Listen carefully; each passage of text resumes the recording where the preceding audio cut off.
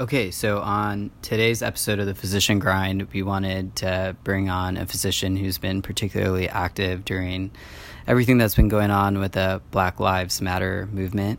So today we have Dr. Hemang Acharya on the show. Hey Zahir, thanks for having me today. So to give you a little bit of background, I grew up around Boston. I've always kind of had an interest in health equity and social justice. It was definitely one of my big projects throughout college, and then went to med school out there, and I went to Harvard UCLA for residency, which was a county hospital, as you know. Over there, you definitely see on the front lines the consequences of health inequity, as most of our patients there are either uninsured or underinsured, and also just lived in environments, a lot of them for their whole lives, where they sort of encountered injustice after injustice that were built in from a structural level. And that really kind of hammered into me that, physicians have a role in health justice and also advocacy. So I decided to pursue a fellowship at UCLA in international domestic health equity. So I obviously had to be involved with this movement that's going on right now. How are you involved with the movement that's going on right now? I've been trying to be involved through direct action, which has been mainly through participating in the protest, both as an ally for those who are there and most directly affected by these policies, and also as a healthcare provider as well. I feel that as an emergency medicine physician, I have a unique skill set that can be applied in this setting, especially in the context of the police brutality that I've been witnessing at these protests throughout the country, including in Los Angeles. What have you seen at the protests, and how has it been so far? The protests I've been to so far, which have been 5 of them, have all been very peaceful. There have been some people arrested. I was not at any of the protests personally where there was direct violence against protesters or medical workers. But as you have probably heard, throughout the country, including in Los Angeles, North Carolina, Austin, Texas, New York City, there have been incidents of police violence against protesters and also against medical personnel providing care at the protests. Once I heard this, I felt that I really had to be out there even more so, and also be ready to help people who are, becoming victims of the same police violence that they're protesting against in the first place. I'm guessing that your MPH and your fellowship that you're currently pursuing all has played a significant role in your decision to participate and be active in this movement. Yes, definitely. I think in the emergency department, because we're the safety net, really, of all of society, the place where we treat all patients, regardless of their background, ability to pay, really without any judgment, we kind of see the consequences of all of the social policies that have been in place really throughout history in this country, I would say. So all the exacerbations of the chronic conditions are not always due to a person's individual choices. A lot of it has to do not with their life circumstances, but also with the generational history of where they grew up with. And in Los Angeles, this ranges from things like redlining housing policies to education inequities to really inequities in the healthcare system and the way that care is delivered to individuals in some of these communities. So I think as physicians in the 21st century, we have a responsibility to give better care to these patients and recognize some of these issues that have been there historically and make healthcare equitable for everyone. That's so important that you highlighted that, Hemang, especially because we oftentimes think of health inequality on a more grand scale when, in fact, it can oftentimes occur with the physician sitting next to you at your workstation.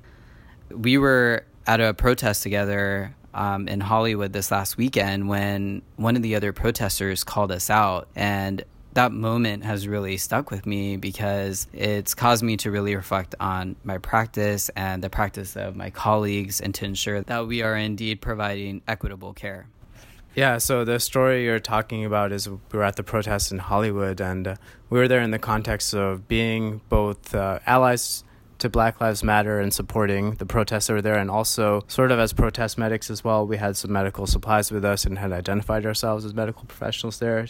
Someone saw us and acknowledged that we were doctors and said, next time you should believe a Black woman when she said that she's in pain." which was really striking to hear. It's one of the biggest health inequities, I think, that's been studied and is very clearly established in the literature, but it still happens right now, and it really makes you reflect on your own implicit biases that we all have regardless of our background. As physicians and health leaders, we can't just be not racist, we have to be anti-racist. We have to look at our own implicit biases, the things that we were taught, the way we think of disease, and question these things and look at the evidence and make sure that we're treating all patients the right way in an equitable way. Yeah, when she first said that to me, initially I almost felt a little defensive and I wanted to tell her I do, but I realized that the right answer for me should have been I will, and that's the answer that I'm holding on to now anytime someone asks me or tells me what their experience is.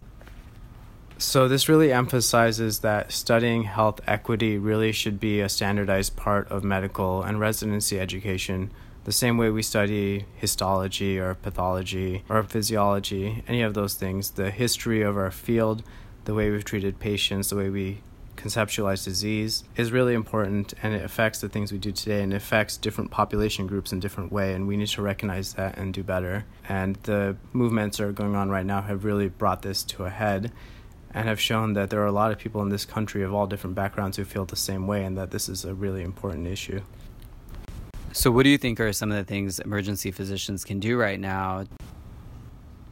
I think the first thing that any person can do in their own emergency department is working to improve the culture in their department. Make sure that you take the opinions of every single person who works there, what their concerns are and what their experiences have been, and then improve any sort of biases that you see. I think every person who's listening to this can probably relate to an experience where they heard something that was culturally insensitive or insensitive on any other level, and we have to not tolerate that as medical professionals. In addition, things that we can do right now are respecting patient rights. I think that every emergency physician, probably, at least who work in the cities, have probably had patients brought in under police custody and have been asked to do what are actually illegal exams, including cavity searches, blood draws, and other types of physical exams that would probably fall under assault, under the guise that, the police officers are our allies in the community. The fact is that not all police officers are our allies, and if they are violating patient rights and violating the law, you should be supporting your patients and not encroaching on their rights. If you have any question about the legality of what a police officer is asking you to do to a patient, please activate your hospital risk management and medical officer on call immediately, and they should support you because this is the law. To give you some encouragement, there was a case in 2017 you may have heard about a Utah nurse who was asked to do a illegal blood draw on an unconscious patient. She was essentially physically wrestled by the police and then arrested. She recently won a $5 million lawsuit, so feel secure that you're protected in your right to also protect the patient's right. This isn't legal advice, but it's the right thing to do, and you should talk to your hospital risk management if there's any question about the legality of anything that you're being asked to do on someone who's being detained. Those are all really good points, Hae-Mong. Thanks for sharing them. I've had some time now to consider what my experience at the protest was and how I tried to prepare myself to be of use during the protest. And what I realized is that I can serve two purposes. One is to support the protest and the message that it's trying to send. And number two is to be a medic. And initially, I wasn't quite sure what equipment and what supplies I would need to be able to appropriately serve the other protesters. In the emergency department, we're always well stocked. We have all the equipment that we need, but out in the field, you're limited by how much stuff you can carry and understanding what's important to really have with you during the time that you're marching. Luckily, I had seen the evidence of what was going on in marches across the country where people were being sprayed with tear gas and pepper spray. That tipped me off that, of course, you want to have solutions that you can irrigate the eyes with. But with all that said, do you have any other advice about what people should bring and how they should prepare themselves to be a field medic during these protests? Yeah, definitely. The first thing I would say is that you should research what it is to be a protest medic, because you can't show up there expecting just to do cowboy medicine. There are a set of procedures that you have to follow and laws that you should be aware of. First of all, you should be familiar with BLS and first aid. That's most of what you're going to be doing. I think if you're an emergency medicine provider listening to this, you probably know those things, but there are a few other logistical things to know. The main principle of providing medical care is that you want to do no harm. That means that you're not doing anything that is beyond the scope of your practice, meaning your training, and also what is like actually feasible to do in that situation that you're in. Like, for example, you're not going to be doing like finger thoracostomies in the middle of a street. That's probably not going to save that patient and is probably going to create more harm, and they're not going to be able to get to a safe situation after that. So in terms of like the nuts and bolts of it, I think that if you're thinking of being a protest medic, first of all, make sure you have like a safe contact that can help you with legal assistance and be your eyes sort of from far away. When you're at the protest, make sure you write a legal aid phone number on your body with a Sharpie, because if you end up getting tear gas or flashbanged, you're not going to be coherent and be able to remember someone's phone number. In terms of how you should display yourself, the Red Cross is a universal sign of medical care, so you should feel free to put that on your bag or your helmet or whatever you're wearing. And then whatever state you're in, you should be aware of the Good Samaritan laws of that state. So I can tell you for California, it states that no person in good faith and not for compensation who renders emergency medical or non-medical care at the scene of an emergency shall be liable for any civil damages resulting from any act or omission. The scene of the emergency shall not include emergency departments and any other place where medical care is usually offered, and this applies to medical, law enforcement, and emergency personnel. And the intent of the law is to encourage people to volunteer without compensation to assist others in need during an emergency, while ensuring that those people are acting responsibly. So that gets back to doing no harm and doing things that are within your scope. So practically speaking, this means don't do things that you think are unsafe to do in the field. And also, it also means that you can't really dispense medications in the field, including over-the-counter stuff. That being said, I have heard that if you're at a protest, sometimes, you can find medications on the ground like Tylenol or Motrin, and I don't know, that happens sometimes. One of the other important principles is that you don't abandon your patient until the care is completed and that patient knows that the care is done, or you transfer it to someone with a higher skill level, or if the scene becomes unsafe for any reason. The other important thing to know is that you should defend your line, meaning that before you get there, you should have a buddy or a few and make sure that you define roles, whether you're going to be one of the frontline providers within 50 meters or so of that front line, or in the back, like 100 meters or so back, and make sure you stick to that spot. I want to reiterate again, using the buddy system, and then also have a secure messaging application. The app Signal is highly recommended because all of the surveillance agencies of the USA really hate it, to make sure that you're coordinating all of your activities. Going back to your question about what equipment to bring, I would say the basic minimal things that you should bring is make sure you have an N95 mask, especially in this time of COVID, and just like wear it all the time. Make sure you have some comfortable shoes that you can run in, so like some sort of running shoes or boots. Goggles are really good too, especially if they use tear gas. Ideally shatterproof ones too, because they have been using the rubber bullets, and you want to make sure you don't lose an eye. Having gloves is really important. Having a helmet would also be really important. I've also heard an umbrella recommended as well. You can use it sort of as a privacy shield or also to repel some of the pepper spray or tear gas that may be coming towards you. And you should not wear any contact lenses or any makeup, because if you do get tear gas or pepper spray, that's going to be a world of hurt for you. A lot of people have asked in terms of whether it's appropriate to wear scrubs or a white coat or not. I think that it probably depends on what your role is at a protest. If you're going there to provide medical care, it probably doesn't matter too much if you're wearing scrubs or a white coat. You probably don't want to, actually, because they're going to get ruined.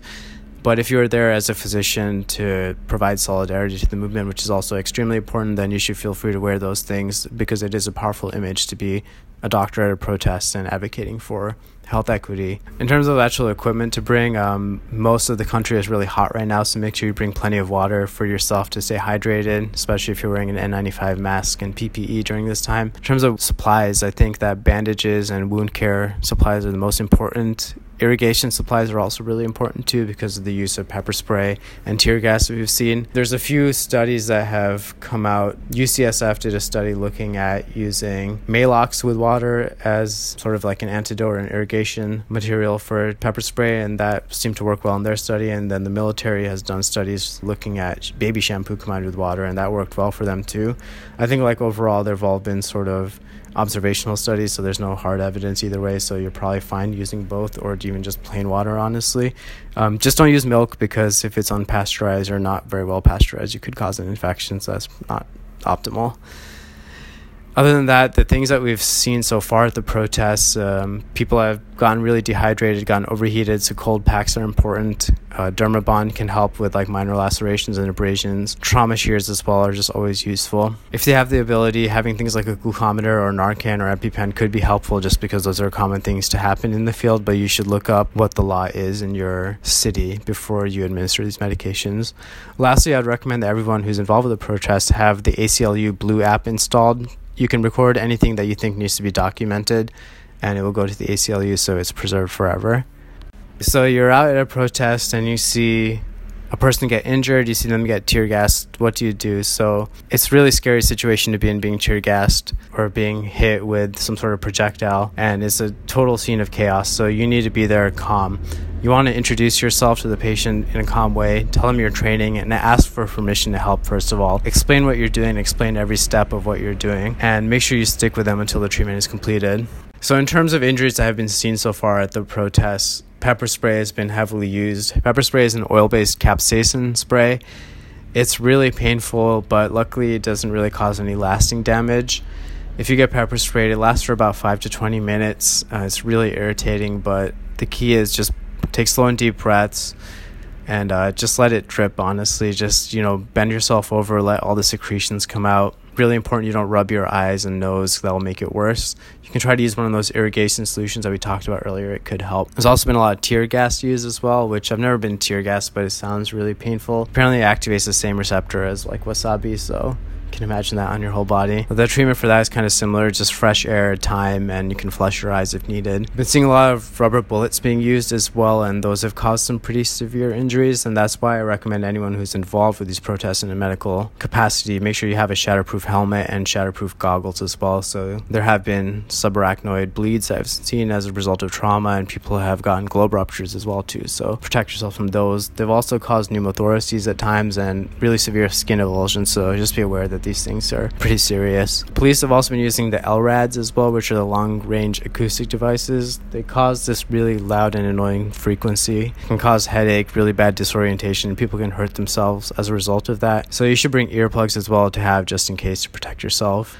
And lastly, there have been a lot of taser injuries as well. Probably if you work in emergency department, you're familiar with these, so just be aware that those are out there. If these protests do get worse, you should familiarize yourself with the police weapons and tactics that they use, including formations and how to position yourself appropriately to provide patient care and also protect yourself. If you're looking for an online resource, go to the website donoharmcoalition.org. It's a website that is run by both physicians, public health specialists, and lawyers that is aligned with dealing with the sequelae of police violence, and has a lot of educational materials for medical providers on how they can be effective medics and also how they can be advocates as well within their own departments and communities.